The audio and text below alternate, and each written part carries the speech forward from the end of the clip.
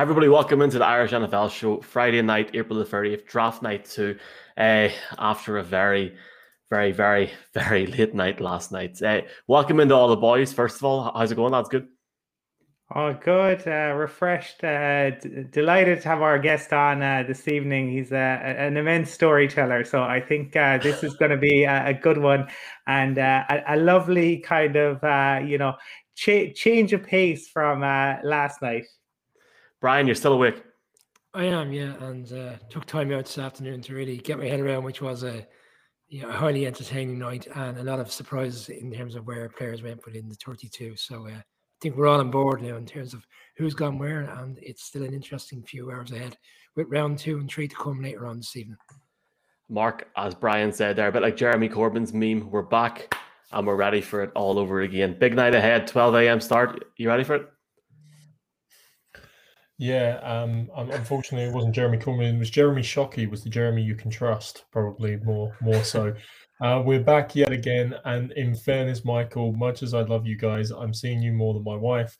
And if it wasn't for our guest tonight, Mike Carlson, there is no chance I'd be on tonight with you. I would be catching up on some sleep at this point. Absolutely. Well, let's bring him in. This is a guy that I fondly remember on my television screen when I was in university, late on the Sunday, Monday night, whenever. I can't even remember what it was now, but this guy got me into the game, so it's great to bring him on. He was on a show for me and Colin previously, but here he is, gentlemen.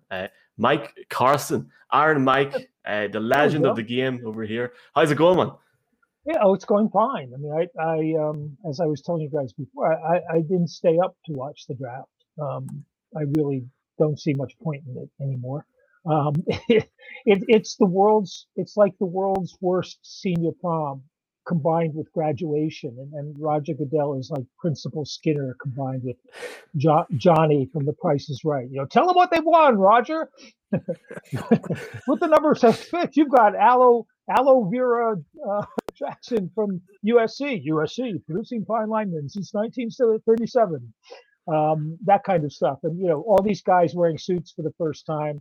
And, the networks have their prom queens out there in their ball gowns on the red carpet to interview the mothers. And, are you proud of him? And waiting for one mother to say, no. Wait till he gives me the money. Then I'll be proud of him. It's like... and the commercials and the Nugget Meisters all rushing to try to be the first ones to get information, and everybody, in a way it was kind of nice that Aaron Rodgers decided to be the NFL Hamlet and steal the whole show from everybody. and I just thought that was just fascinating, because you literally had mouth clowns saying they had the inside information and contradicting each other within seconds of each other. He's going here, no he's not. They're going to trade him, no they're not. That's why you have to just love Twitter as well, Mike. But Mike, before we even start off, and we usually ask our guests, especially if they're from the UK or America, whatever, if they have any Irish heritage or affinity to Ireland. I know, I mean, please correct me if I'm wrong, but I know you came over here a number of times to do shows for American football and stuff. What's your affinity to Ireland? Well, there's no connection blood-wise, although I did call up many years ago when I decided it was time for me to get a British passport. The process was so off-putting and expensive that I called the Irish consulate in the embassy in London, and I asked if I could get an Irish passport. And the guy said, were your grandparents Irish? I said, nope. And he said, well, were your parents Irish? And I'm thinking to myself, now that would be a mean feat if they accomplished that. But I kept my mouth shut. And I said, no, they aren't either. He said, well, on what grounds, would you like an Irish passport? And I said, well, I've written a couple of books. He said, would I have heard of them? I said, no. He said, that won't work. And I said, well, I want to get an EU passport. And the British one is just really so expensive, and they're so unpleasant to me. I just thought, I'd be happy to pay like 500 quid for an Irish one. There's just silence on the other end. And the guy says, we don't work like that, sir. I said, well, maybe you should start. And then, of course, I don't know what it was, 7 years later or whatever, Brexit comes along, and now it's like a land office business going on for Irish passports. But otherwise, I did I did some high school games in Dublin when I'm trying to remember the Global Football came over and staged a whole bunch of games around one of the college games. I did an NFL game in Dublin on Sky many years ago. The Broncos, if I remember right, and Bears. I think the Bears and someone. Steelers, maybe. Bears and Steelers. Yeah. Bears and 97. Steelers. Yeah. When I worked for ABC, I did a number of events: the Irish Derby, a couple of McGuigan fights in Dublin. Road Mile, we did a road mile in Dublin, and I had briefly had a fling with this woman from Bray, but we won't go into that because my girlfriend at the moment is from Limerick. So that's my Irish connection now. I'm a big Limerick hurling fan, which I was before I met her, but that got me intensely into it. And her one of her daughters is a huge Munster supporter, has a subscription. She's at university, she has a subscription and everything. So I do a lot of off the ball. I love those guys. It's one of the best radio sports shows I think anywhere in the English speaking world, mostly because A, they're so smart, and B, they cover so many different sports. It's a really great program. So I like it. I'm always happy to go there. Wish I could, but wish I could now. And of course, was it 2 years ago? Yeah, 2 years ago we did a Super Bowl preview show live in the sports bar in Dublin, which was great fun. That was a bet. Can I say Betfair?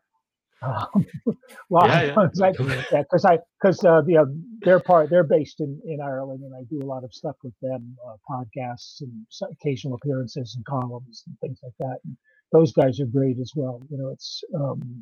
It's really a pleasure. I think I wound up in the wrong country at one point. When if the plane had stopped in Dublin or at Shannon instead of Luxembourg, things might have been really different.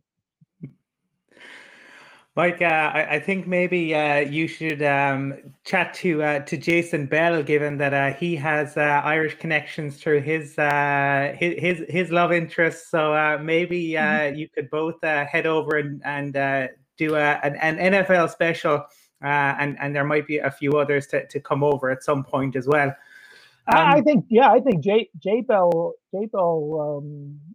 She's a better selling point than J Bell. That's when we're going to get the crowd. It's not me or him. Certainly not me, not him either. I will point out though that J Bell and I our colleges had the same number of guys drafted last night, which is 0. So Wesleyan's keeping up with UCLA. As I said, it was a strange draft, wasn't it? Partly because we knew even less than we usually know, which is nothing. Going into the draft, we speculate, and everybody's got inside tips and stuff. But this time, apart from the first 2 picks being set in stone, and a few others being kind of obvious that if things broke well, that's the way they would work. I only published a mini draft of the first 15 places, which was horrible. But then I started getting these odd ones like Najee going to Pittsburgh. It's like, and whenever you get a late pick right, it's amazing because it's like I had Darisaw in my first 15 going to Minnesota at pick 14, and he went to pick 23 when they traded down. And I'm saying I don't get that trade by the Jets. I keep calling him Aloe Vera Tucker. But I liked him a lot, and I thought he was a really good. But I assume the Jets are going to play him at guard and then eventually move him to tackle when they get out from under a couple of contracts. So that's why they wanted him, and they're probably right. He wouldn't have lasted to 23. But Minnesota were really lucky that people were making some kind of strange draft picks and letting Darisaw slip to them. And there are a couple of situations like that where sitting put it's the Ozzie Newsome tactic. They generally let the draft come to them, and Baltimore, and they generally do really well, and they did that again this year. Yeah. Mm-hmm. What did you think in terms of the 49ers taking Trey Lance rather than the other options that were available to them? Yeah, now I love Trey Lance, but that was based on 2019. I'm actually a South Dakota State fan because my best friend, my film teacher, lives out there in her retirement. And I actually scouted South Dakota State a couple of years ago when I was out there visiting them with Nate, watched one practice, and came away an expert on their team. But North Dakota State's a great team, and that team was really good. And I think you'll see a couple more guys drafted tomorrow from North Dakota State. I'm counting Jabril Cox from LSU on that because he was on that undefeated team and then transferred to LSU. And Baduns, he'll go, I think, tomorrow as well. But so I loved Lance, but then of course it's like when I do mock drafts, when I look at the draft, my problem is I always think, what would I do? And of course, I don't know anything. I don't know what's going on inside a team, how they evaluate players. And I learned this covering NFL Europe is, coaches evaluate players completely differently. One year I had Jim Kreiner not yelling at me, but criticizing me friendly in the elevator because I hadn't put Mike Lockwood on my all NFL Europe team for Pro Football Weekly. And I had put,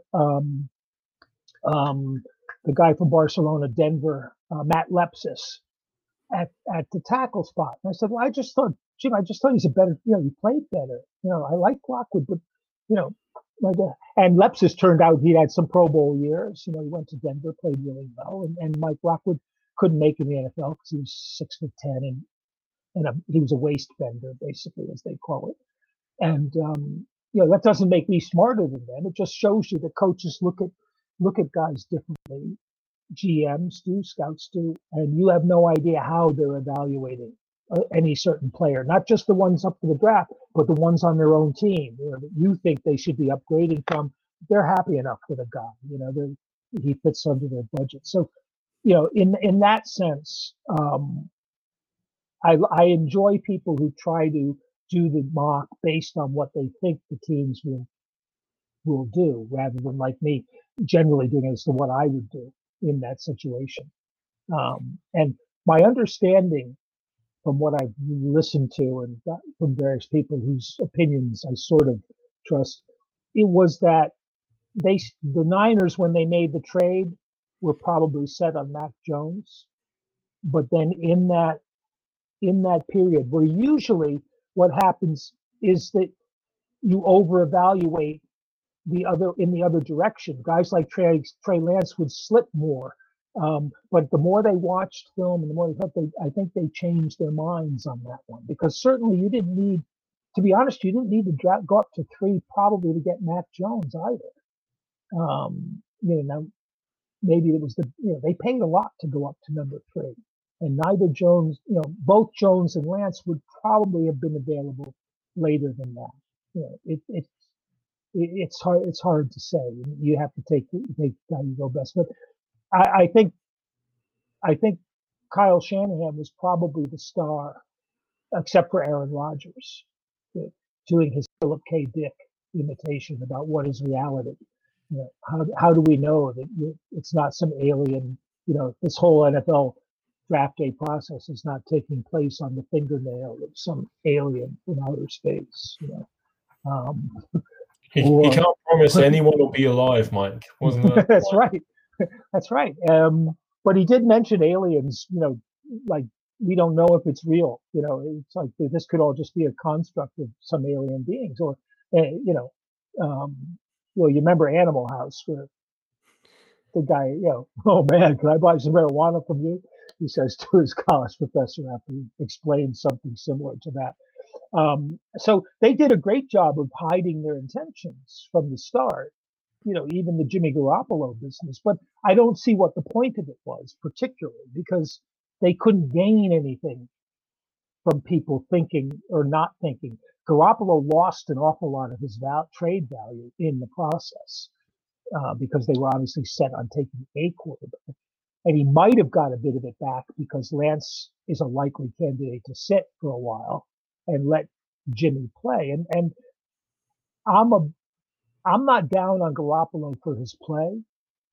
I still think that they should have won that Super Bowl against Kansas City, and even that last pass to Emmanuel Sanders. Sanders gets pushed in the back on that play. If he doesn't sort of stumble forward, he probably gets one more stride and gets to that ball. And Garoppolo had been knocked silly by Ben Neiman with no call on the helmet to helmet a couple of plays before that. So the problem with Garoppolo is that you can't trust him to get through a year.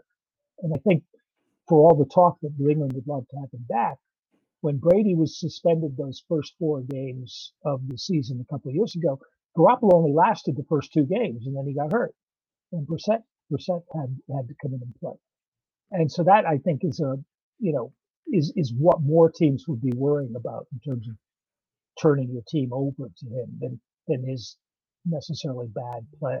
And now, of course, with Mac Jones going all the way down to 15, I admire the people who actually mocked Mac Jones to the Patriots at 15, because I was saying to people, well done.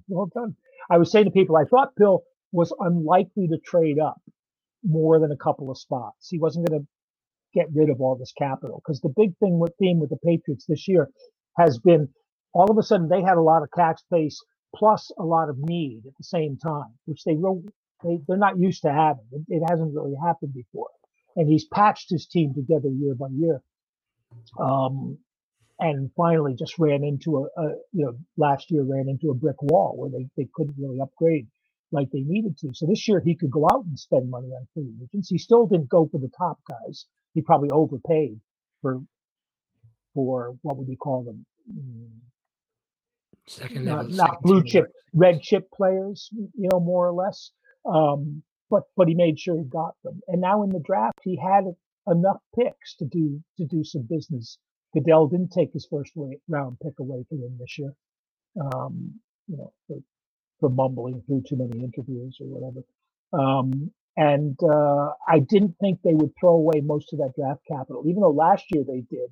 They used extra picks to move up to get these 2 tight ends that didn't play all year. It was really, really strange in that sense. So I thought he would let the draft come to him in that sense. And I thought he'd have this, at 15 this year, you had the choice of some pretty good players,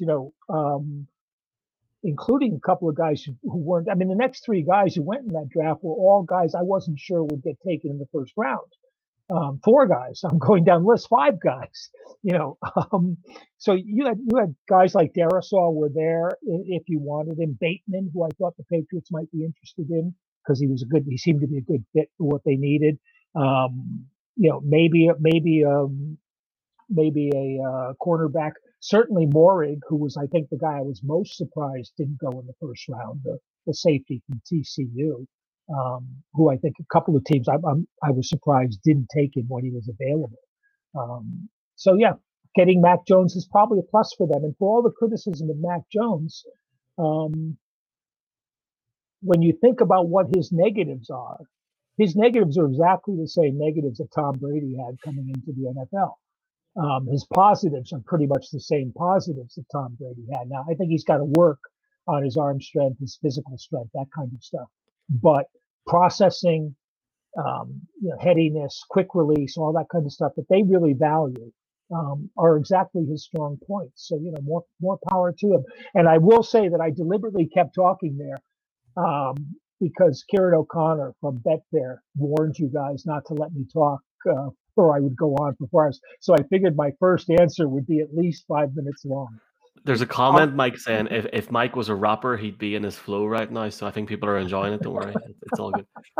I don't think I could do them rhyming, Yeah. If you guys have been around long enough, one time on Channel 5, when I used to do the highlights on Monday night, they would give me these VHS tapes edited with each game edited down to about 1:15. And then I'd have to watch it on the VHS machine and hand write a script that I then read live when we did it.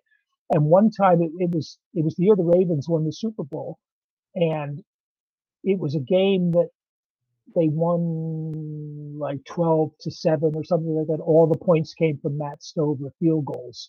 And I was just thinking, someone said, like, when are the Ravens going to score a touchdown? I said, never. And then all of a sudden it came to me, nevermore, the Ravens. And I actually wrote a poem. I wrote a version of Edgar Allan Poe's The Raven and did the minute 15 or whatever it was to that. And it worked out absolutely perfectly. For weeks over and over, just the toe of Matthew Stover, that kind of stuff. Those were the days. Mike, a team that was picking just a couple of spots behind the Patriots was the Raiders, and Mike Mayock today seems to be the one general manager of all of them who's getting the most criticism because of the selection of Alex Leatherwood, who arguably was supposed to be being touted to go in the second or third rounds and not the first round. And if he was to go in the first round, it certainly wouldn't be in the middle of the board. It'd be very much towards the back end of it. So he said today as well he's going to be an immediate starter. So it's just a very strange selection for people. Yeah, I mean, I agreed. There were guys I would have thought, if you want to tackle, would be preferable at that spot. I think part of his thinking is that Leatherwood can step right in and play right tackle, which would be his stronger suit. I don't think he's suited to be a left tackle in the NFL, and a lot of teams will project him as a guard anyway. And he's a brawling kind of blocker, which is what when we saw them. I keep going back to that game when we saw them at Wembley. And what Seattle did to them what they want to do to other teams. But it was exactly the same modus operandi. They want to be big and push you around and run the ball a lot. But hasn't that been Mayock's pattern as general manager? And I'm not convinced Mayock's the guy who makes the ultimate decision on this either. My biggest worry about that is that when you get a guy like Leatherwood who can play multiple positions and you give him to Tom Cable will spend the first year and a half of his career moving him around to multiple positions like he did in Seattle. When Seattle's line was absolutely terrible, Tom Cable's solution to that was not to get the best 5 guys and put them there. It was to get the best 5 guys and then play like a chessboard and move all 5 of them around so that nobody was in the same position for more than a couple of weeks. And this is what I would worry about more than anything. I know a lot of people who were Seattle fans were really down on Cable. And I met him once in NFL Europe training camp, and he was a great guy to talk to. He was really smart about line play. He was showing me lots of things, watching the drills that the guys had. But you couldn't argue with the results there. He's really had a tough time, and I wouldn't give him the opportunity to make those kind of decisions. With that line. Now, some of what they've done is Crosby's worked out. It seems at the left tackle. Richie Incognito is kind of like the prototype of what they want. Just big road grader at guard. Hudson's, when they have, that's what they want to do. So, but I'm just looking at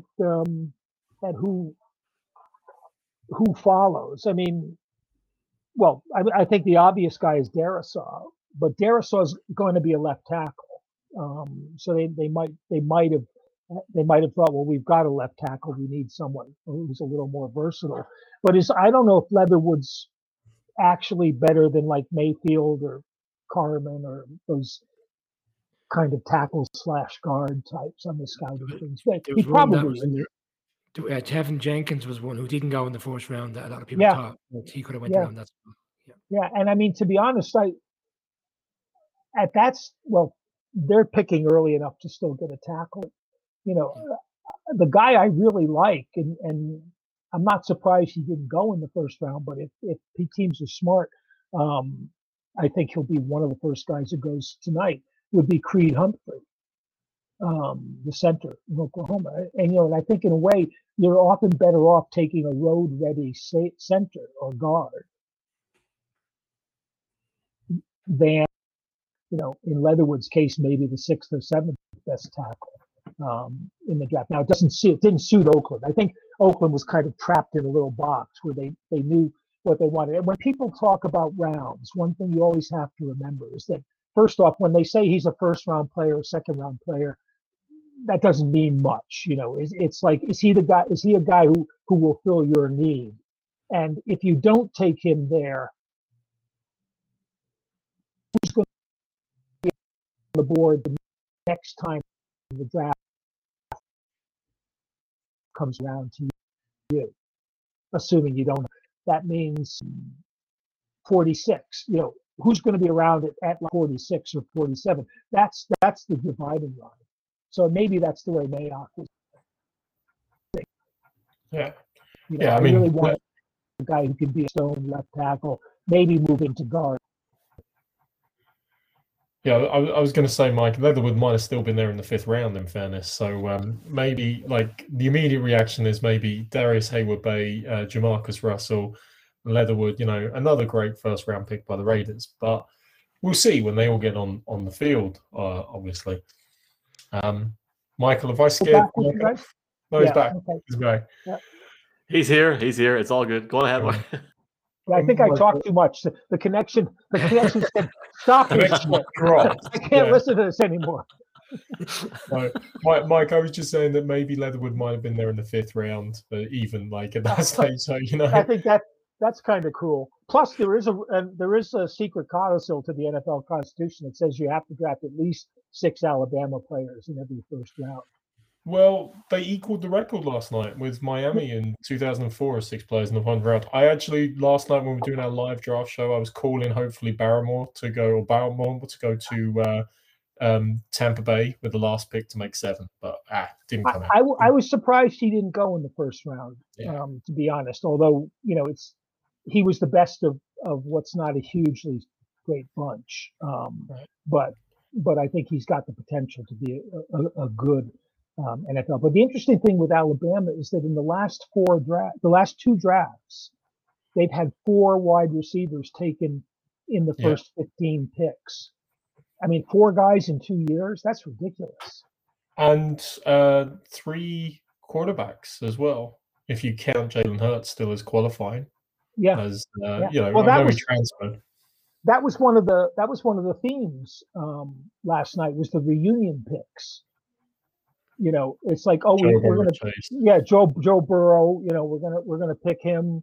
Hurts gets in Alabama, Tua gets in Alabama, and Lawrence gets Etienne as his running back. It's like the college game is affected offenses so much that I think that they're looking at, well, if we keep these guys together, it'd be easier than coaching them into our system. We just let them. It's like, it'd be like the old days where the quarterback would, kind of say, go out 12 yards and do a hook. I'll find you. Well, Mike, you're saying about the old days, and actually your Raven poem I do remember, and I've used on our show once or twice, maybe quote the Raven nevermore, when the Ravens have stepped up on defense.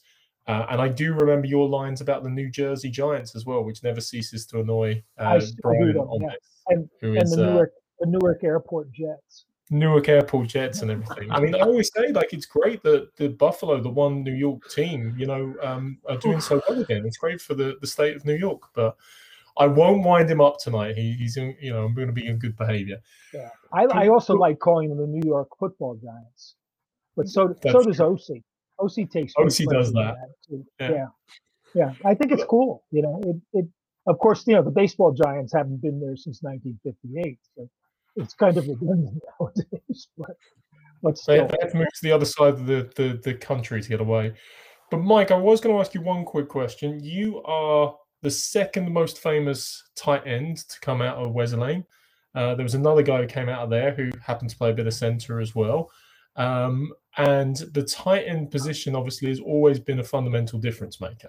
Like, you can go, your famous tight ends, recent and in the past, but you have to go back to 1972 to have a tight end drafted in the top 5. You have to go back to the days of Ditka and Kramer to have a tight end drafted at number 4. And last night we saw who's regarded maybe as the best pass catcher in the entire draft last night, Kyle Pitts, go at number 4. What are your thoughts on that? Um, Atlanta had the choice between replacing Matt Ryan, protecting Matt Ryan, or giving Matt Ryan weapons. I kind of thought they might look at Chase as being the new Julio Jones, which I think he's quite close to being. I think that's a good comparison for him. But they can't get rid of Julio Jones, as far as I can imagine, because it would cost anybody too much money. They have to pay him. So Pitts makes great sense. He also makes great sense because Arthur Smith in Tennessee loved to play in 12 formation with two tight ends, and they've got Hayden Hurst already. So now you've got two guys who can, really create mismatch problems for defenses. Now I would say he's a willing blocker, kind of like I was, willing because you have to.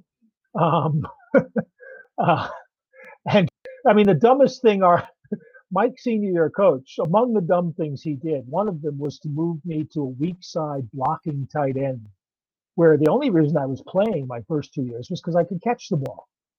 And they didn't have anyone else who could catch the ball. And I was not a very good blocker, in all honesty. So leaving me there halfway through the season, I was averaging like 4 to 5 catches a game. And the last 4 games of the season, I had like a total of 7 catches or something, and probably only got thrown to 8 times. But this was one of his ways of punishing me. And so, I never had a boss who wouldn't steal the bass drum from his own brass band kind of theory.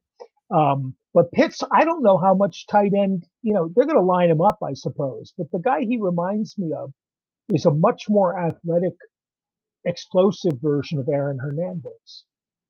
And I think he'll be used in much the same way. And they have, if I remember right, Lee Smith is the other tight end on the roster. Lee Smith's just a tackle. Lee Smith's like a big blocking guy. So they can run doubles with him, as well as hers. They can run 3 tight ends, and really drive teams crazy. And I think you'll see Pitts playing a lot of wide receiver. The difference, he's much bigger, but the difference between him and like Plexico Burress in terms of playing, he's a better wide receiver, I think, than Plexico was. And he can do all the same things. So yeah, it's I like the pick by Atlanta because, he's a once in a generation kind of player. And they, and so if you can fit him into what you want to do, I think that's worth taking. Mike, you were saying at the start of the show just about your thoughts on the first night of the draft. Obviously, you had a lovely sleep last night, whereas I have been dying all day of tiredness and I'm on my 5th coffee. Do you prefer the second night, or were you just talking, in general, or do you prefer the second and third rounds? Well, I think tomorrow's the most interesting day. And tomorrow I think you're going to see quite a bit of action.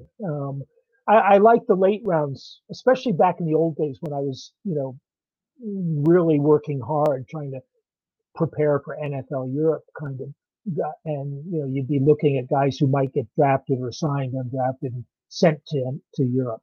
And I really like undrafted guys in general because once you've been exposed to that and how hard it is to crack a roster and how hard these guys work to do it, you really appreciate it. But I mean, this year's unusual because I think the way the draft stacked up was the break came quite early. I mean, maybe around 12, 13. And then you get this huge pyramid of guys who aren't all these edge rushers. There's no outstanding edge rusher on the team. And most of the guys drafted yesterday are defensive ends, and they're going to have to play like that. But there was a group of them who were almost indistinguishable. Some strengths, some weaknesses, and where they went. There's a couple of them left in round 2. There's some good safeties left in round 2. I think the best running back in the draft is still available.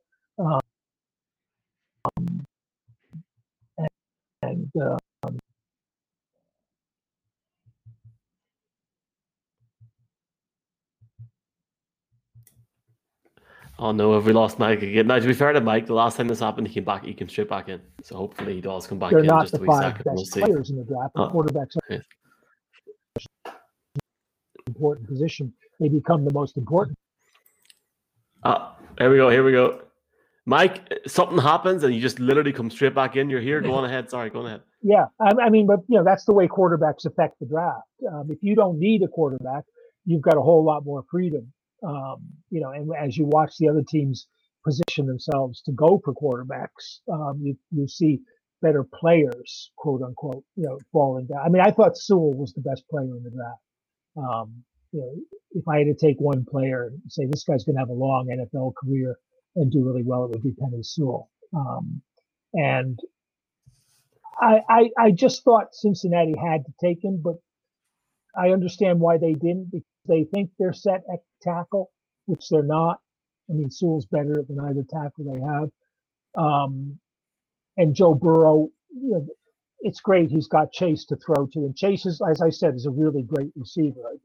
I think he'll be good, but I would rather have my quarterback standing on his 2 feet, throwing to the 5th best receiver in the draft, or the guys they have now. They've got a couple of good guys now. They don't, they didn't need to go for the best, than have him lying on his back with a broken ankle or a bad knee after he's completed a pass to Chase.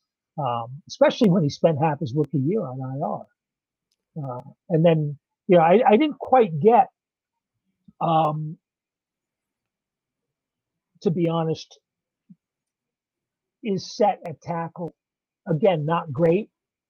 You can't argue that Sewell's not going to be better than what they've got, but they had much more pressing needs. I was really surprised that Detroit went for him, because I'm sure Carolina would have, we're sitting there kind of going, we're going to get Sewell, and that just didn't happen. And that turned out to be the thing that had the knock-on effect with, Dallas not getting a cornerback and being willing to trade down, and still coming up with Micah Parsons, who I think might have been the 2nd best player in the draft.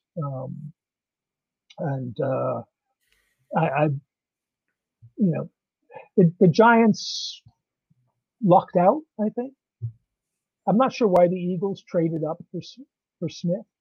I know why, because the Giants were going to take him. But why worry about that? It's like, do the Eagles really need a better version of Todd Pinkston again?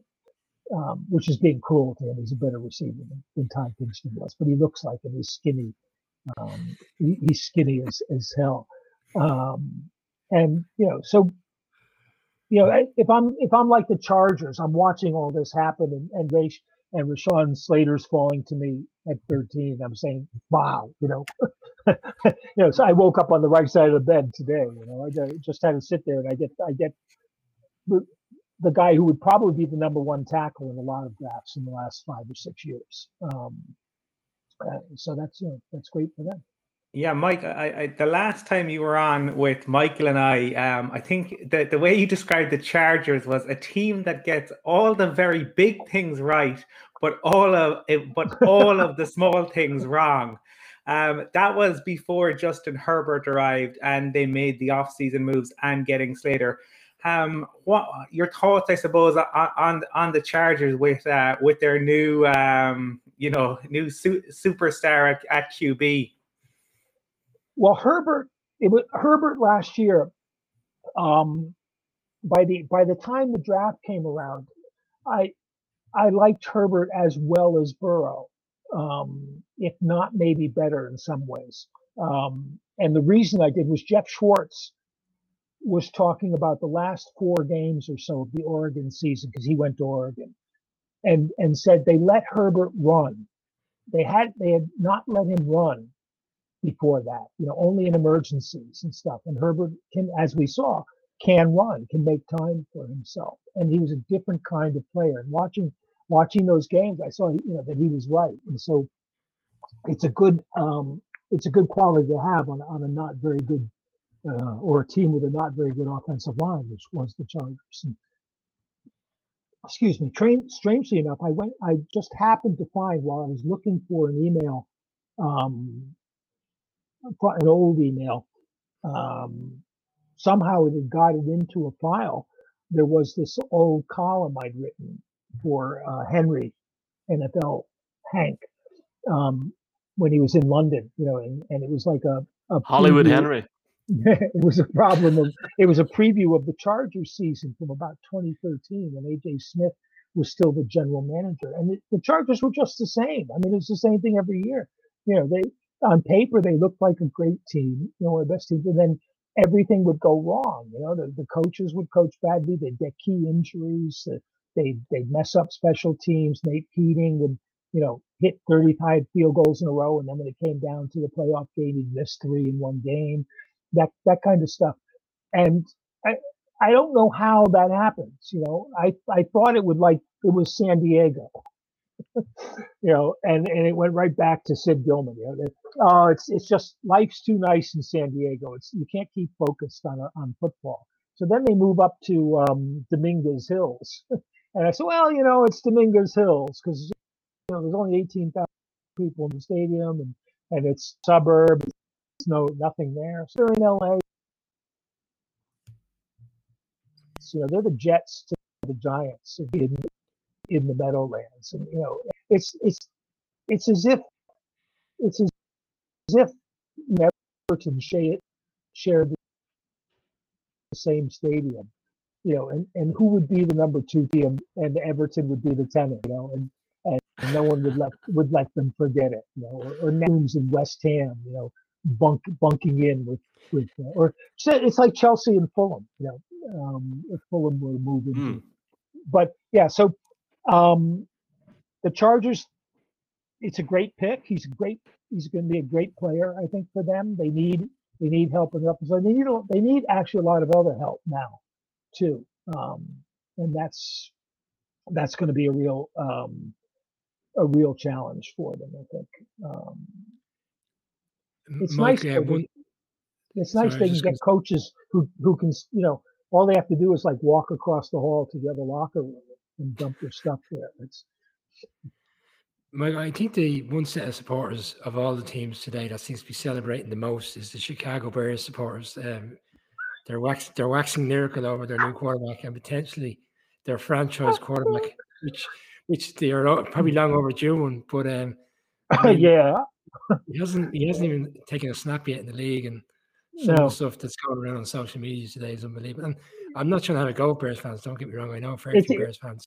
I'm happy to see them get a quarterback. It's just it was a bit of I wouldn't say it was a reach, but it was a big move in terms of going from 20 up to 12. Yeah, and they paid a price for it, although not as huge as you might have expected, but next year's one, along with the middle round picks. Someone was, there he is. Someone was saying that they hadn't had an all-pro quarterback since 1950 when Johnny Lujack, and I didn't know Johnny Lujack was all-pro in 1950. And I'm still wondering if that's the case. I didn't bother to check it because Lujack was terrible, not terrible, but because it was a different game. But George Halas ruined his shoulder, making him play defensive back, and he had a great year. He had one of the great passing years of the 1940s, and then was basically a run first quarterback after that. It was a scattershot, but I mean certainly Sid Luckman is still the greatest quarterback. He could step into the Bears lineup right now. And play, he's certainly the best quarterback they've had. And it's because George Halas hated quarterbacks. He didn't know what to do with them. He made George Bland our linebacker. He traded him and then brought him back the next day so he could torture him more. It's Bobby Lane he got rid of. It's bizarre, but Fields is a divisive kind of guy, and I'm not sure why. I know some of the criticism directed at him during the draft process was being criticized because it was the same old kind of melanin centric tropes about not concentrating enough or not being dedicated enough, all that kind of stuff, which is part of the build guys up and then tear them down in the last month before the draft kind of thing. But I think in Chicago his skill set will probably be useful, shall we say, on that team, because he's going into a team that's it's somewhat limited, especially on the offensive side of the ball. And he's got Allen Robinson, David Mooney. Montgomery is, underrated running back. I think he could be really good if he had a better line. But this was like, I think, the desperation gas for the current regime in charge in Chicago. And remember, they traded up for Mitch Trubisky as well, and that didn't work out. And I think Fields has probably about a 20-25% chance of being another Mitch Trubisky in this setup. It's analogous to the thing that the best quarterbacks go to the worst teams in general, because they're the ones drafting first, and it's a bad situation to put a young quarterback into, to move in right away as a starter. And he might not start. It would probably be a smart thing if he didn't. I always think that's true. Andy Dalton can start for a while. They've still got Foles, although I suspect one of them will probably go before the season starts if they can get something for him. He's the kind of guy, if you watch the game against Clemson, he's the kind of guy who can make things happen out of not too much. And I think that's what the Bears need. Now, whether you can do that all the time, week in and week out, I'm not sure. But that's kind of what the Jets are thinking about with Zach Wilson as well. I think what they see in Zach Wilson is kind of a poor man's version of Mahomes, who can get balls away, make things happen. And Wilson's got kind of the same rap as Trey Lance, in that his level of competition wasn't that great. But that's partly, your supporting cast is not that great at that level as well. So you're playing on an even keel to some extent. I mean, there are teams like North Dakota State has a number of games where they overpower their opposition because they're just that much better. But they play some other pretty tough 1AA teams that have good records of developing players and stuff like that. And, BYU's schedule wasn't supposed to be as bad as it was, but they had teams scheduled that opted out of the schedule, so they were forced to play a relatively easy game. And, nobody really criticizes bigger colleges when they play cupcake games, or play, for all the hype that, like the big whatever it is these days, Big 12, Big 8. I think the Big 12 has 8 teams now. The Big 8 doesn't exist, but some of those are really one-sided all the time, and some of them there's no defense play. You criticizes Patrick Mahomes could bring his team within 7 of Oklahoma. What was it, 62-55 or something like that, and that's great. I mean, that shows you a lot about a guy, and the Bears passed on him. Yep. Mike, you mentioned the Bears, and not to dwell on them, but we had Adam Rank on the show before, and I shared the Jim McMahon quote where he said, the Packers were the best organization I ever worked for. The Bears are the where quarterbacks go to die. I don't know if he should die, but they go to, to lose, if you like. But the top 5 career passing leaders of the Bears reads like the Devil's Playlist within the 9th circle of hell in many ways. I mean, we're talking Mitch Trubisky is at number 5. You've got Jim McMahon and Jim Harbaugh in there, Sid Luckman, and right at the top of the charts, Bears fans, just in case you forgot, of course, is the wonder that is Jay Cutler. It's not exactly murderer's row of the 1930s Yankees, to say the least. And Adam Gase made his whole career by getting that good year out of Jay Cutler, where he threw. He's the Gase specialty, of the 8-yard completion on third and 10. Sid Luckman was a great quarterback, no question about it. If you look at his stats, and there's a guy called Mike Maximus did a book called the Quarterback Handbook or something like that. And what he did was he normalized the passer ratings for every year, and then listed the quarterbacks by their relation to the average. And you see guys Luckman, Sanibor, hugely above the average. And when you get into the modern era, guys who are like 20% better than the average are the best quarterbacks in the league. And that's always a good statistic. I think it's a curse from George Blanda on quarterbacks. Although I wonder what Aaron Rodgers would say about the McMahon quote. Because I was going to say, Mike, also Graham in that arena as well, I think, went flying up the charts. But I do have one question to ask you, and I've got to ask it because I know the other two gentlemen on here are too kind to ask it because we got two Broncos fans on. And you were mentioning about the draft falling to you, Mike. And obviously, and of course, if you already set a quarterback, that you can just pick the best available player. And of course, Denver obviously already has two quarterbacks who are equal leaders and they're able to take their franchise on to great things. So they had the luxury there at number 9, of course, of ignoring Justin Fields and ignoring Mac Jones and drafting yet another corner in the secondary. And I am being particularly provocative and trying to wind them up a little bit with that. But, how do you tell Denver fans to be able to sleep at night, basically, tonight, Mike?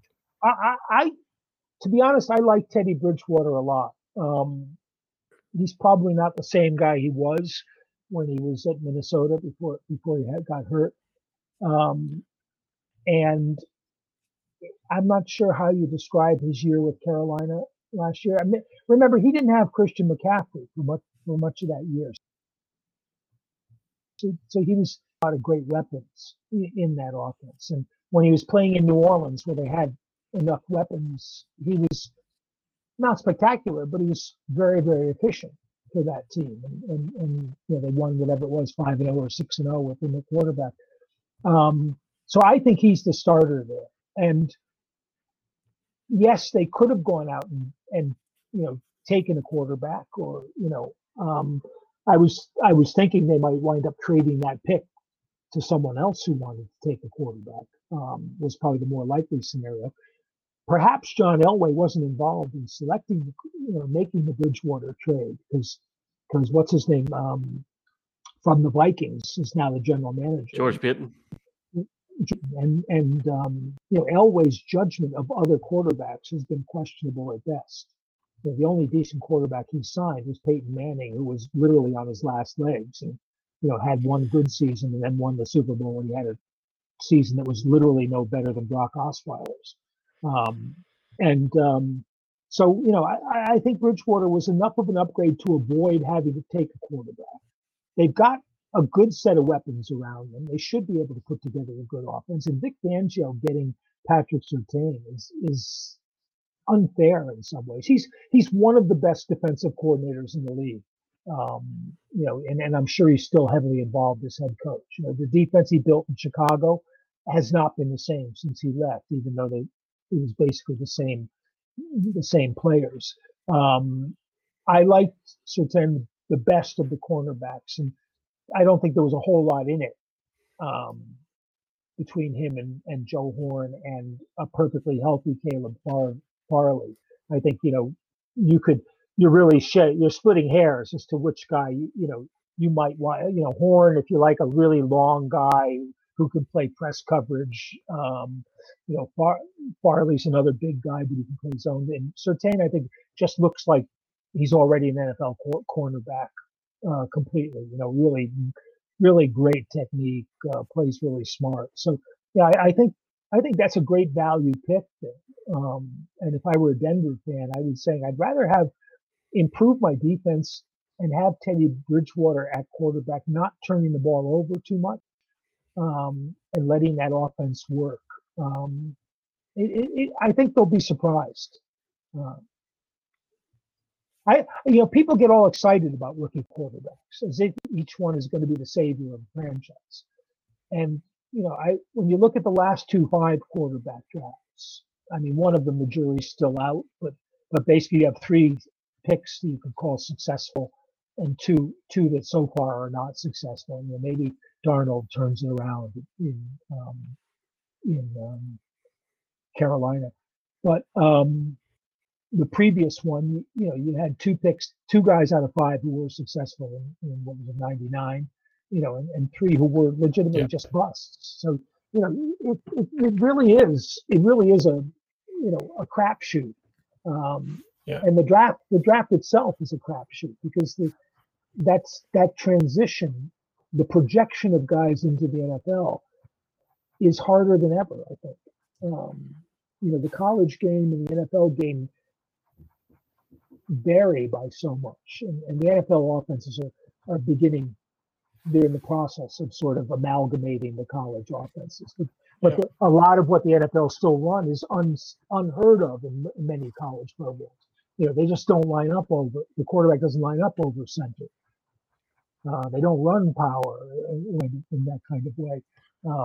So it's like making, they talk about receivers, and you know, you've seen it only in the last few years where receivers are not having that kind of transition period where they learn about reading a defense, you know, running option routes, you know, which teams like New England, most of their pass plays are all option routes. So you have to read the defense as well as Tom Brady did, and know that, you know, oh, this is what I'm seeing. It's a, you know, they're playing half cover 2, half cover 3. I'm going to have to break the seam here, and that's where Brady's going to throw the ball. And if you misread it, Brady's going to throw the ball there because he's read it right, and you're going to be somewhere else entirely. And that a lot of colleges don't do that. You watch college football, and you see them spreading the field, getting man coverage, and then the receivers simply use their physical ability to beat cornerbacks one-on-one. And it's you know, for them it's relatively easy. For the quarterback, it's a predetermined throw in most cases. He knows he's going to have the one-on-one, and his guy is going to win the battle 70-80% of the time, so the ball's going to go there. And that's, you know, it's hard to project that into the NFL. They really are different games.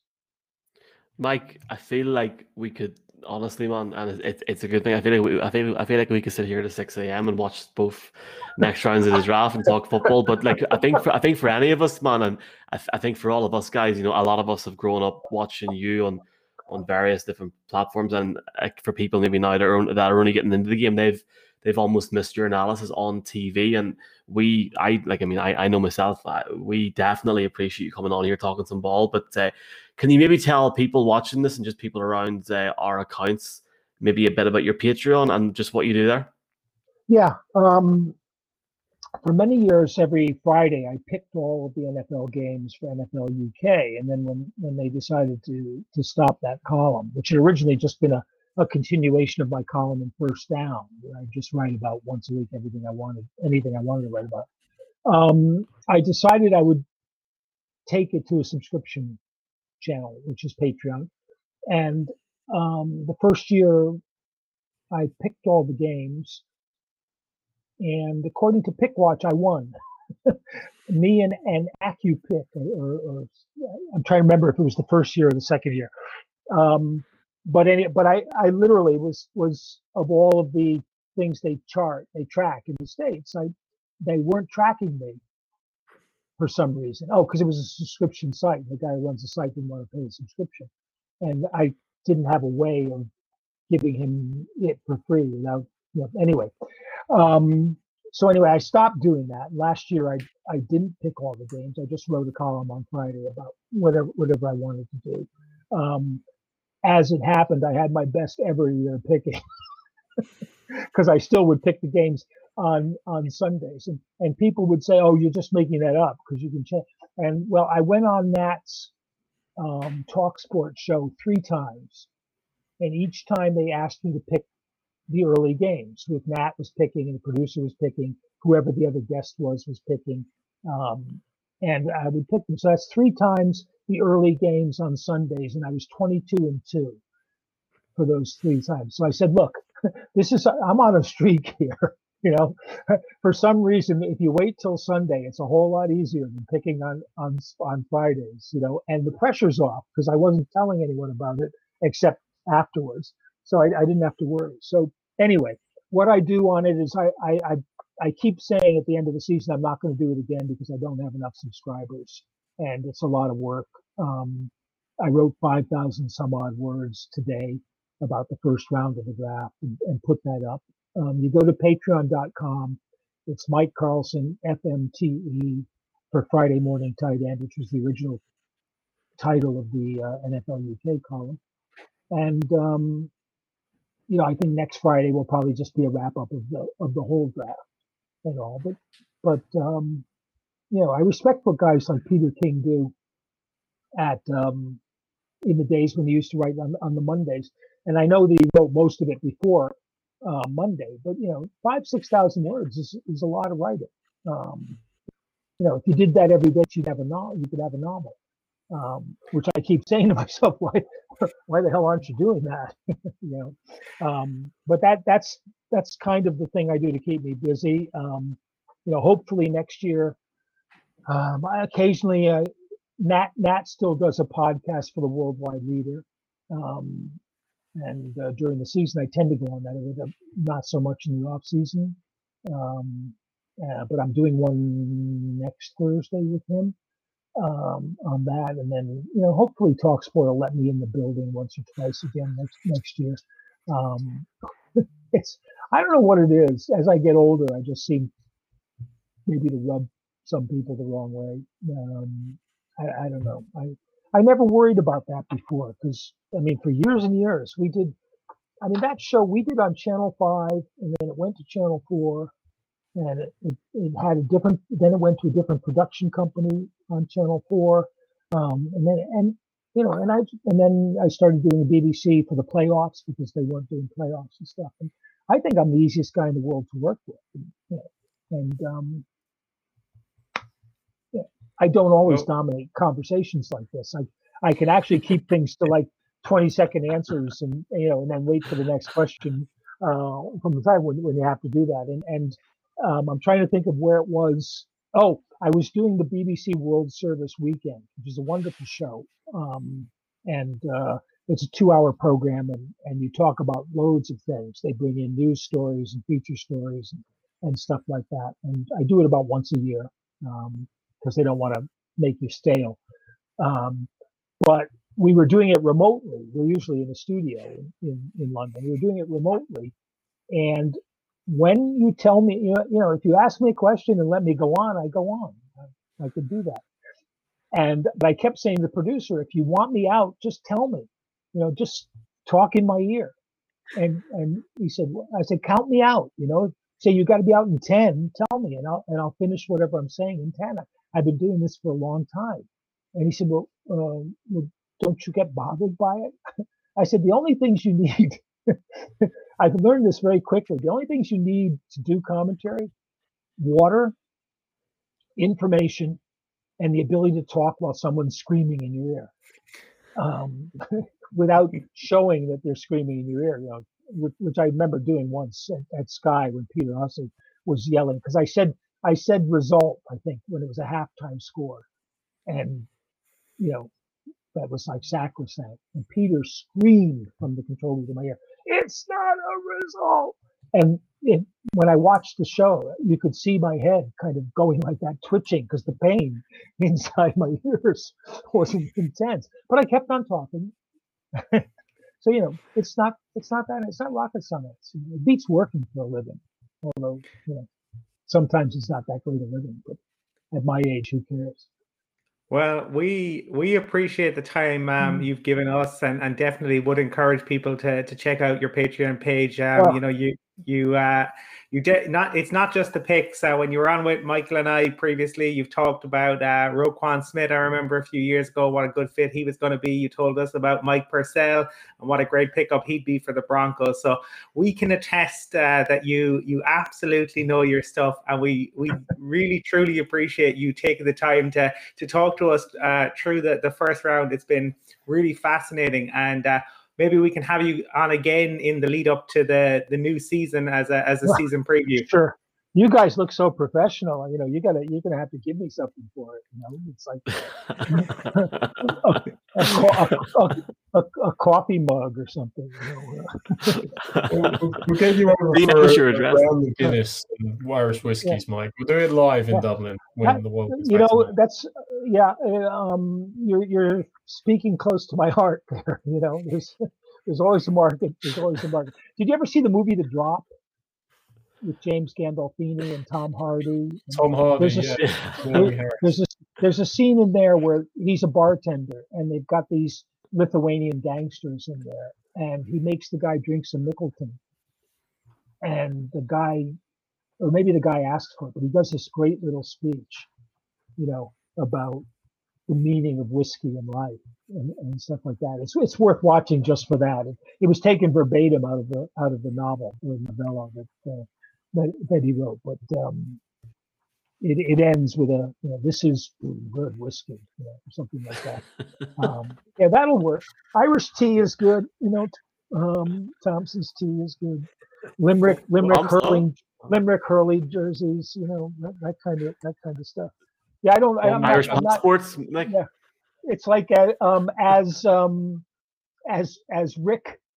This is my complaint about the British government right now, but you remember the scene in Casablanca where Ugadi, who stole the letter of transit and killed the German couriers, says to Rick, "You despise me, don't you, Rick?" You know, Rick says, "If I thought about it, I probably would." And then he says, "I do a service for people, you know. It's like if they went to Sydney Green Street, they pay much more." And Rick says, "It's not a chiseler I object to, it's a cut rate chiseler." And that's basically the British government right now. Well, Mike, you mentioned Irish whiskey. I'll leave you with 2 quick points. I can't remember if it's in the drop, but the Gaelic for whiskey is Ishkabaha, which is literally water of life, is the translation of it, which is probably accurate. Yeah. And you keep mentioning hurling and Limerick hurling. There's a very bad Jason Statham film, which I forget the name of it. I bring it up, but he comes out with a blitz is what it's called. He comes out with a hurl, and the exact line he uses to 2 thugs who he promptly dispatches is, "This is a hurl from the Irish game of hurling. It's like a cross between hockey and murder," and beats the hell out of them. So, you know, whoever thought of giving Irishmen sticks, you know, yeah, it was a bad idea. Well, you know, in Swedish we say aquavit, which is the same thing, water of life. Eau de vie in French, you know, it's a commonplace, and it's true. I may go downstairs and have a little bit of. I've got this Jameson that's stout. It's been aged in stout bottles. It's a little bit sweet, but it's not bad. We want pictures, Mike. It's all good. Pictures. All good, as my grandfather would say. It's all good, some better. Mike, definitely. I tell you what, it'd be great to get you on before the season starts again, and hopefully more than once. Sure. It's been a pleasure talking to you, man. Hope you keep safe, keep well, and we'll definitely have a few pints in Dublin at some point, man. Take care. Thank you very much. I sure hope so. Yeah, enjoy tonight's draft. It'll be good. Thanks, Mike. All the best, man. All the best. Thank you, Mike. I'm just gonna say it. Yeah, the legendary Mike Carlson, boys. The legendary Mike Carlson, the guy that has done a lot for people getting into the sport here, UK, Ireland, done a lot. I mean, I'll be the first guy to say it. I sat up to 4:30 a.m. with maybe a 6-pack of beer and a Domino's on the floor and watched him and Nat Coombs talk. And yeah, great guy. Obviously, thanks to Trust for providing the equipment. We have a big show tomorrow night. We have a special guest. We have an Irish footballer who plays as a striker for Leinster Senior League side, Lucan United, Dave Mooney, coming on, Brian, at 10 o'clock tomorrow night. I'm so sorry. No? News to me. You know, referring to the wide receiver Mooney and not any Dave Mooney. I actually do know Dave Mooney, funny enough. I can get him on if you wish. Yeah, but we'll be on tomorrow night. There will be a few guests. Good crack this morning, boys. We got there. I've actually been in 4 counties today. Don't tell Micheál or Arlene if she still cares. And I'll see you tomorrow night. Enjoy the draft tonight. We will try and be on Twitter See you tomorrow night, 10 p.m. It's long of Thank you. Good night and good luck.